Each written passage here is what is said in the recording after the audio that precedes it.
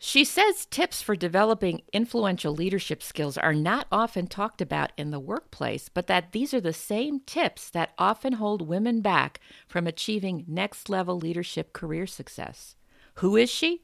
And what are some of these tips? We're going to meet her when we come back. This is Business Confidential Now with Hannah Hassel-Kelchner, helping you see business issues hiding in plain view that matter to your bottom line. Welcome to Business Confidential Now. I'm your host, Hannah Hassel-Kelchner, and today's guest, Lisa Anderson, knows what it takes to grow a career.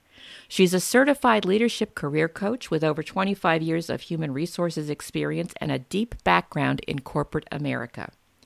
As president of Positively in Pursuit, LLC, she helps women find their leadership voice, build their leadership courage, and increase their executive presence to take their careers to the next level. Lisa has also put the recipe for success between two covers. She's the author of Invisible Professional to Influential Leader. Isn't that a great title?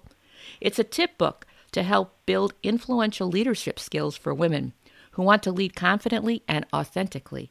And who wouldn't want to lead with more confidence and authenticity? So I can't wait to learn more. Welcome to Business Confidential Now, Lisa. Well, thank you, Hannah. I'm so excited to be here, so thank you. Well, I'm excited to learn about these tips. Now, you said the tips in your book, Invisible Professional to Influential Leader, are not often talked about in the workplace. And I'm wondering why you think that is. I mean, why don't organizations want to develop the influential leadership skills of their employees? And with all the talk of diversity and especially marginalized employees, what do you think's going on? Yeah, so a lot of times when we're looking to grow our careers, there is so much focus on technical skills, technical knowledge, whether you are a subject matter expert in your discipline. So a lot of people get promoted into the next level based on their technical expertise. What I've seen, especially in my role, because I wear kind of a dual hat because I've been in corporate America as HR, human resource professional. So what I've seen, is particularly with women, what normally is holding us back is not the technical pieces, because we know our stuff. A lot of times I see women, we're very strong in our technical discipline, but where we get hung up is some of the intangible skills, like finding your voice in meetings or building credibility or being able to show up with executive presence and confidence. I know what I experienced in my career as I was growing up the ladder, and I always say growing up the ladder. I know what I experienced, and once I started really reaching that next level success, there were different things I had to put in my toolkit to build my confidence around some of the intangible things. That's why I have a passion for that piece and working with women in particular around finding your voice and building that leadership courage when everyone in the room is saying it's red and you're the only one in the room that thinks it's blue. How do you put that position on the table with confidence and credibility? And then the executive presence and really having that awareness of how we show up when we attend meetings, how we show up in general, how we show up when it comes to presenting in front of senior leadership. So just how do you show up in general? That's my passion. And that's why I wrote the book, Invisible Professional to Influential Leader. Well, I hear that passion coming through loud and clear, and I am so glad that there's someone with your experience that can advocate for the folks that haven't caught on to that by themselves, or maybe wound up having their career derailed at some point because nobody told them. And I'd like to dive into some of the tips from your book for developing those influential leadership skills, because in one of your chapters that I see here from the table of contents, it talks about ignoring the naysayers. And I would imagine some people get more than their share.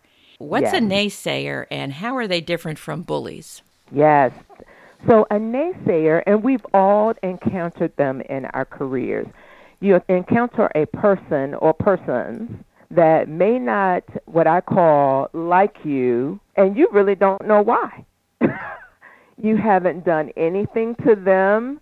From your perspective, it's almost like, well, that person acts a certain way towards me, and I don't know, at least I am not aware of what I may have done to warrant that kind of reaction or behavior. And normally it's subtle, it's not, blatant, but you just get that feeling that, this person, may not be the cheerleader for me, right?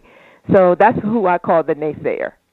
Okay. So that behavior, that it shows up in a way where you may not be able to put your finger on it, but your I call the intuition, you're kind of like, every time I have an experience or an interaction with this person, it's not, nasty or negative, but it just leaves you like, blah.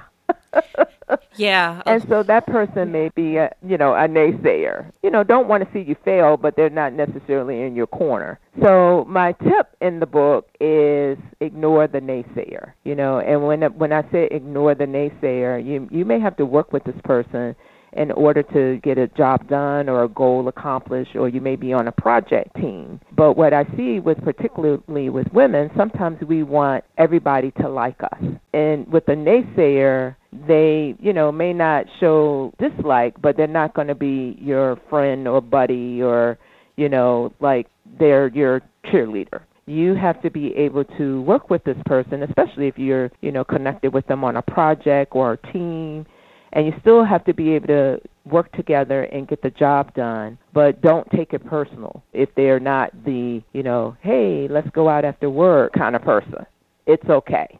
Where I see the difference is some women is like, okay, is this a naysayer or is this a bully? Because sometimes I deal with the person and they're either abusive or intimidating or hostile towards me. That is not a naysayer. That could be a bully. And in the book, I specifically give some strategies on if you're dealing with a bully, what to do. Because the number one goal is to get out of this bullying situation. And because I have a human resource background, I share some strategies around what you can do. Number one, you want to report it. But what happens if, this kind of behavior is coming from a supervisor or manager? Where do you take it? What do you do? So just to give some avenues for any woman who is reading this book is trying to determine whether they have, I have a naysayer, or whether I'm in a situation where I'm being bullied. I wanted to provide some resources to try to help a person get out of a bullying situation.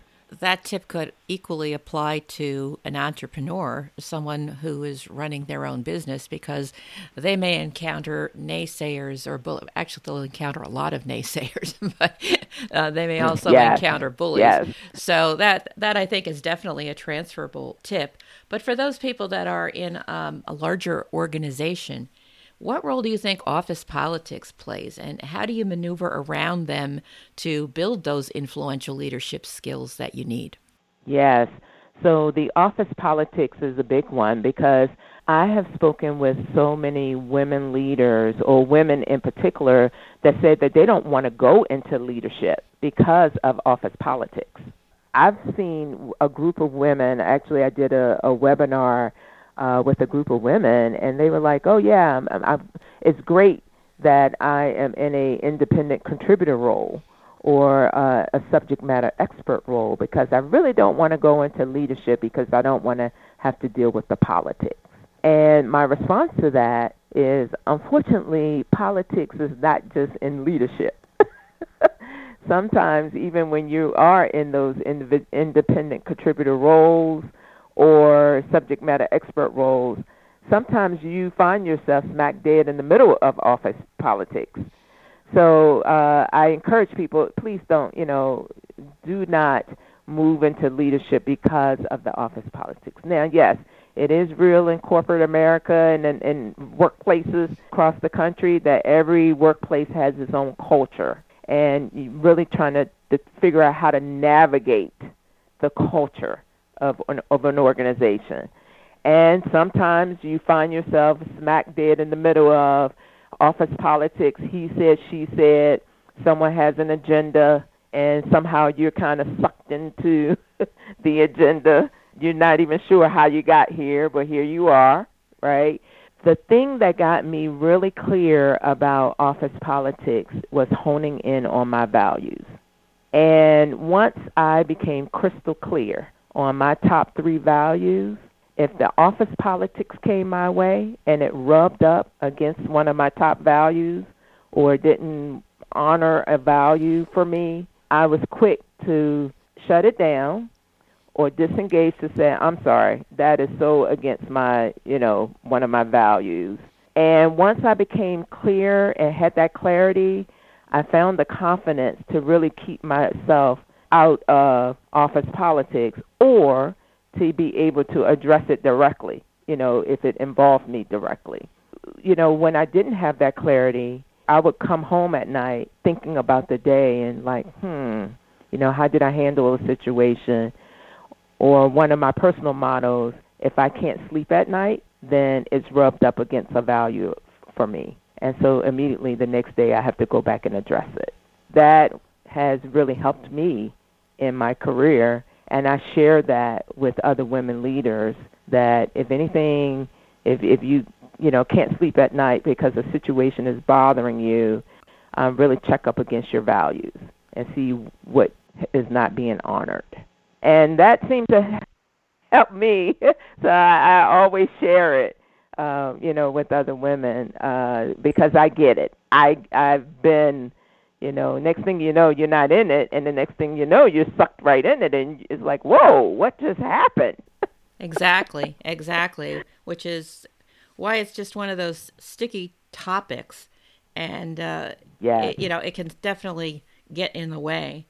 Now, besides not having the tips from your book, Lisa, in your experience, what 1 or 2 things have you seen derail the leadership career path of women in the workplace and their ability to develop those more influential leadership skills? Yes. One big thing that I've seen sometimes with women moving, to the next level in their careers, that relationships, building relationships, and especially across the organization. Because of my role in human resources, a lot of the companies that I've worked for, we've always had talent reviews where we actually intentionally looked at talent across our organization. And a lot of times when the leadership team and the executive team were looking at talent, we're looking at, of course, women and men in different roles, and we're having those conversations, who's ready for the next level or who's ready for the next project. And a theme that I hear sometimes in the room is around, if we're talking about Susie and her strengths and areas of development, one thing that may come up is, well, what about her ability to build relationships? Especially at the senior level, everyone's chiming in, and it's like, oh, well, I know of Susie, but I'm really not sure. Has anyone worked on a project with her? How is her ability to be able to build those relationships? Because at the next level, there are so many challenges, not only internal but external with customers. And does she have the skills to be able to build relationships with some pretty tough personalities or challenging personalities? So that's one area. If you're looking to grow, really tap into, do you comfortably build relationships? And that does not mean that just because you're an introvert, because I get that sometimes, well, Lisa, I'm not the social butterfly. I'm not an extrovert. I'm not going to be out there just butterflying around the organization. But that's not what I'm saying. You can be an introvert and build incredible relationships across internal and external to an organization. So it's really about the connection and building the genuine relationships. And do you have the ability to do that? So that's just one tip. Another tip that's always talked about in the rooms is mastering your craft, your knowledge of your discipline, especially in technical organizations. Okay, is this person ready, go to the next project and really be innovative and creative? And do they have the mastery of their craft where they can really add value and contribute to this project? I always share with women, okay, if this is your area of expertise, do your homework, build your craft, and then let's work on how do you make sure you show that credibility. Because I know so many women that are brilliant in their technical discipline, and no one knows it. No one knows it. So not only, you having the technical knowledge, but how do we make sure you're visible in the organization so others get to see that? Very good. Now, one of the things that you've done in your book that I love is to create the action and then the reflection exercise for each tip. Tell me more about why you did that. Yes.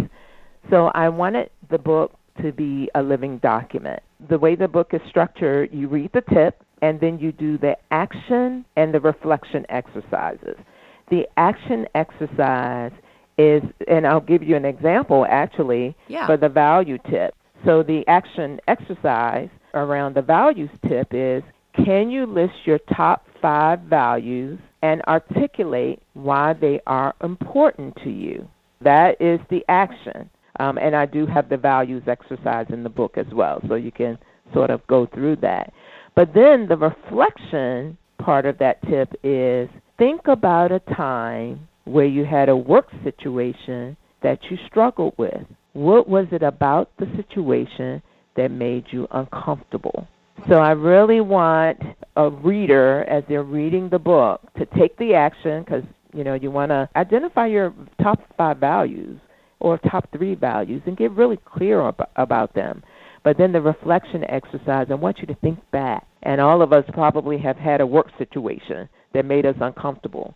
And what was it about the situation? And align it with those values. Like what made it uncomfortable? Did it rub up against a top value for you? And I do that with every tip in the book. And there are 25 tips plus 2 bonus tips in the book. I love bonuses, so we did 2 bonus tips. That's great. Now, certainly you do have more tips than we can cover here. Yes. Yeah, which is good. That's the good news. It's also the bad news. So when it comes to your book, Invisible Professional to Influential Leader, I'm curious, what would you say the biggest takeaway is? Oh, that's a good question. The biggest takeaway is, number 1, you are not alone. When I wrote this book, because sometimes I felt alone in my career as I was, growing my career. I felt sometimes a little isolated and alone, and I wasn't willing to share a lot internally with some of my colleagues.